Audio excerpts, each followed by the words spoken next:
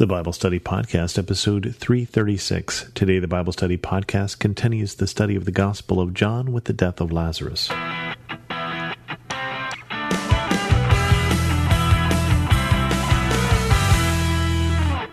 Welcome to the Bible Study Podcast. I'm your host, Chris Christensen. I hope you enjoyed your holidays, your Christmas and New Year's, and we're going to get back to a study of the Gospel of John, picking it up where we left off in John 11. As you may recall, Jesus was north by Galilee, and he got word that Lazarus was sick. And instead of rushing right back down there and healing Lazarus, he waited. He tarried for a while until he heard that Lazarus had died. And then he said he was heading to Jerusalem, even though the disciples pointed out they were trying to kill you back there. And so now Jesus is coming to Jerusalem. John 11, verse 17. On his arrival, Jesus found that Lazarus had already been in the tomb for 4 days. Now Bethany was less than 2 miles from Jerusalem, and many Jews had come to Martha and Mary to comfort them in the loss of their brother. When Martha heard that Jesus was coming, she went out to meet him, but Mary stayed at home. Lord, Martha said to Jesus, if you had been here, my brother would not have died. But I know that even now God will give you whatever you ask. Jesus said to her, your brother will rise again. Martha answered, I know he will rise again in the resurrection at the last day. Jesus said to her, I am the resurrection and the life. The one who believes in me will live even though they die, and whoever lives by believing in me will never die. Do you believe this? Yes, Lord, she said. I believe you are the Messiah, the Son of God, who is come into the world.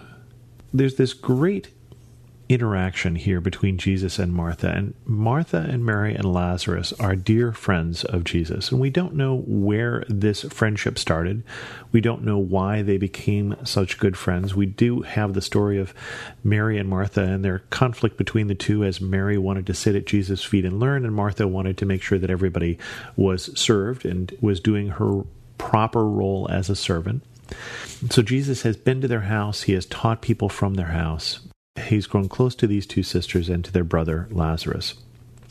And now Lazarus is dead, and people are mourning him. So Jesus comes, even though he had put his life at risk, and he is there for Martha, albeit late, as Martha points out. If you had been here, my brother would not have died.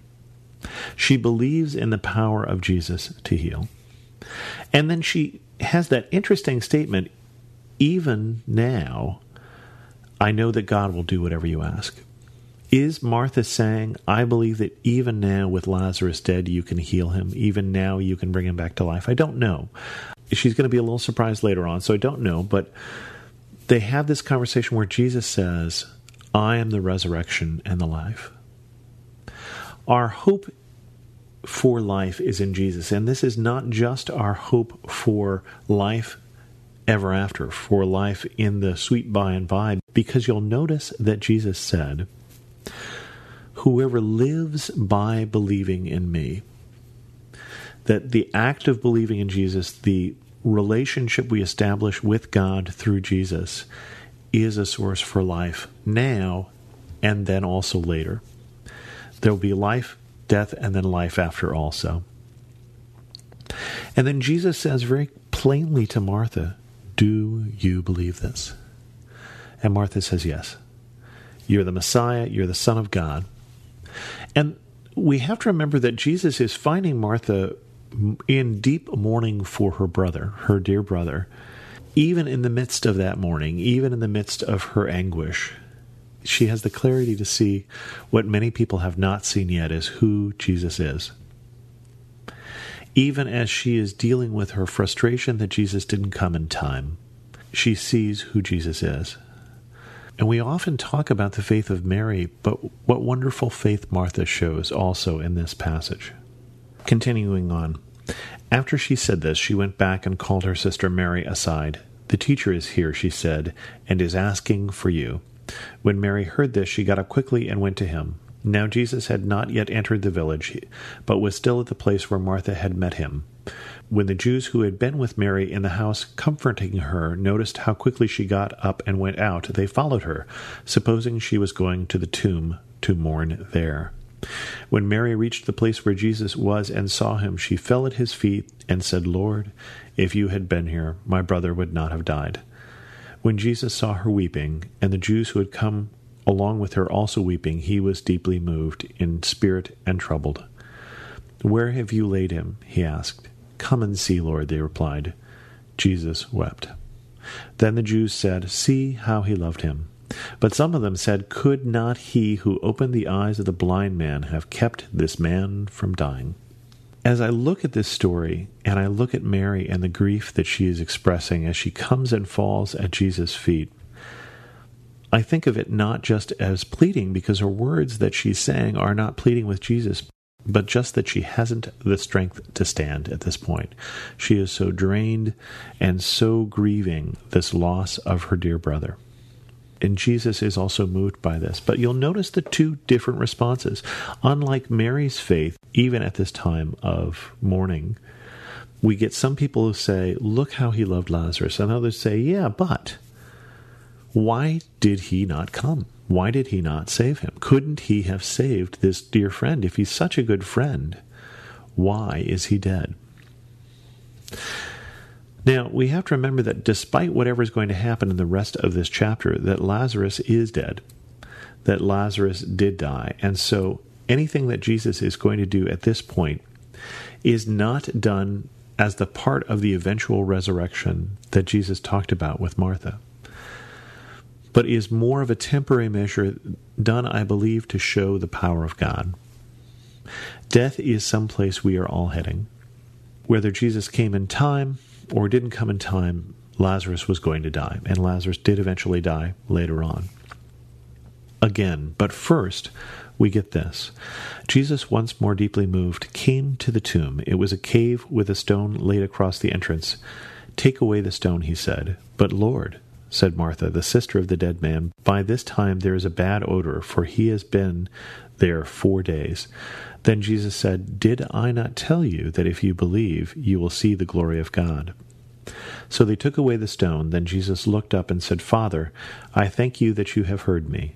I knew that you always hear me, but I said this for the benefit of the people standing here, that they may believe that you sent me." When he had said this, Jesus called in a loud voice, "Lazarus, come out." The dead man came out, his hands and feet wrapped with strips of linen and cloths around his face. Jesus said to them, "Take off the grave clothes and let him go." And so, at least for a time, Lazarus lives again. Lazarus and Mary and Martha are restored in their relationship. Their brother is back from the dead. But notice that Martha, who believes that Jesus is the resurrection and the life, who believes that he is the Son of God, she's still expecting that when you open a dead man's tomb, you find a dead man. And even though she believed when Jesus was saying, "Didn't I tell you if you believe you'll see the glory of God?"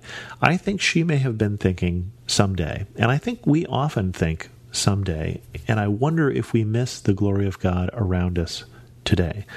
And certainly Martha, I think, wasn't ready for what she was going to see. And the people around them were not ready for what they were going to see, because the story continues. Therefore, many of the Jews who had come to visit Mary and had seen what Jesus did believed in him. But some of them went to the Pharisees and told them what Jesus had done. Then the chief priests and the Pharisees called a meeting of the Sanhedrin. "What are we accomplishing?" they asked. "Here is a man performing many signs. If we let him go on like this, everyone will believe in him, and then the Romans will come and take away both our temple and our nation." Then one of them, named Caiaphas, who was high priest that year, spoke up, "You know nothing at all. You do not realize that it is better for you that one man die for the people than that the whole nation perish." He did not say this on his own, but as high priest that year he prophesied that Jesus would die for the Jewish nation, and not only for that nation, but also for the scattered children of God, to bring them together and make them one. So from that day on, they plotted to take his life. Therefore, Jesus no longer moved about publicly among the people of Judea. Instead, he withdrew to the region near the wilderness, to a village called Ephraim, where he stayed with his disciples. When it was almost time for the Jewish Passover, many went up from the country to Jerusalem for their ceremonial cleansing before the Passover. They kept looking for Jesus, and as they stood in the temple courts, they asked one another, "What do you think? Isn't he coming to the festival at all?" But the chief priests and the Pharisees had given order that anyone who found out where Jesus was should report it, so that they might arrest him. So, two different reactions again. People see Lazarus raised from the dead, and they either accept him, or they decide that he should die. And that seems like a rather different reaction. But their concern here is not that he is not who he says he is. Their concern here is not that the miracle is fake. Their concern here is that people will believe in him and we will lose everything we have.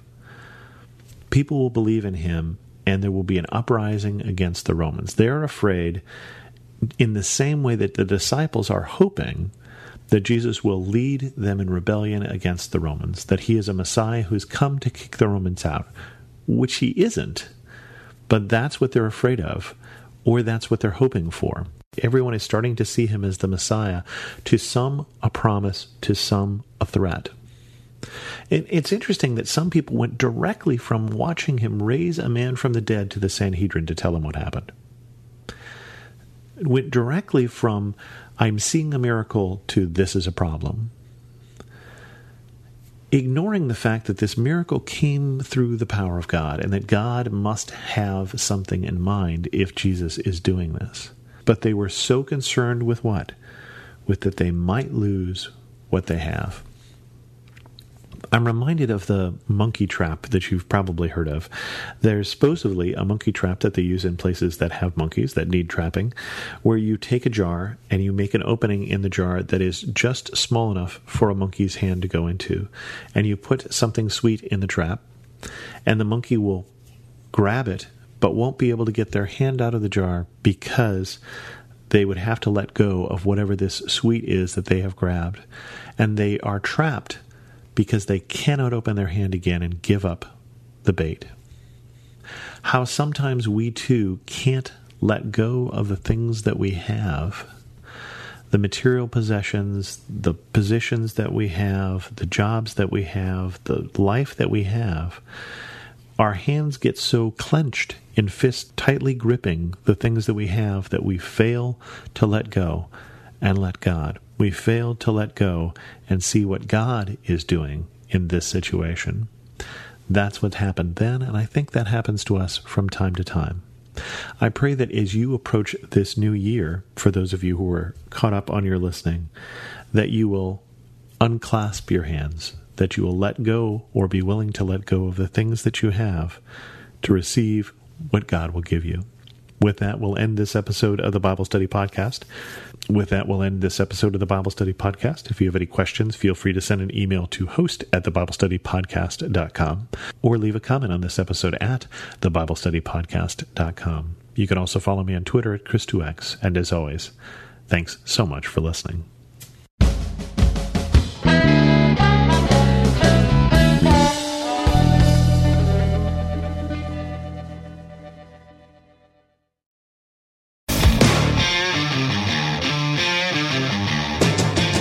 Hi, I'm Zach. And I'm Randy. And we're from Salty Saints Podcast. We're a theology and apologetics podcast. We hope to better equip you to be salt and light for your community. We hope that we can help you to go out and be a reflection of Jesus Christ to those around you, to your friends and your family, and especially to those that do not know Christ. To find out more, subscribe at lifeaudio.com.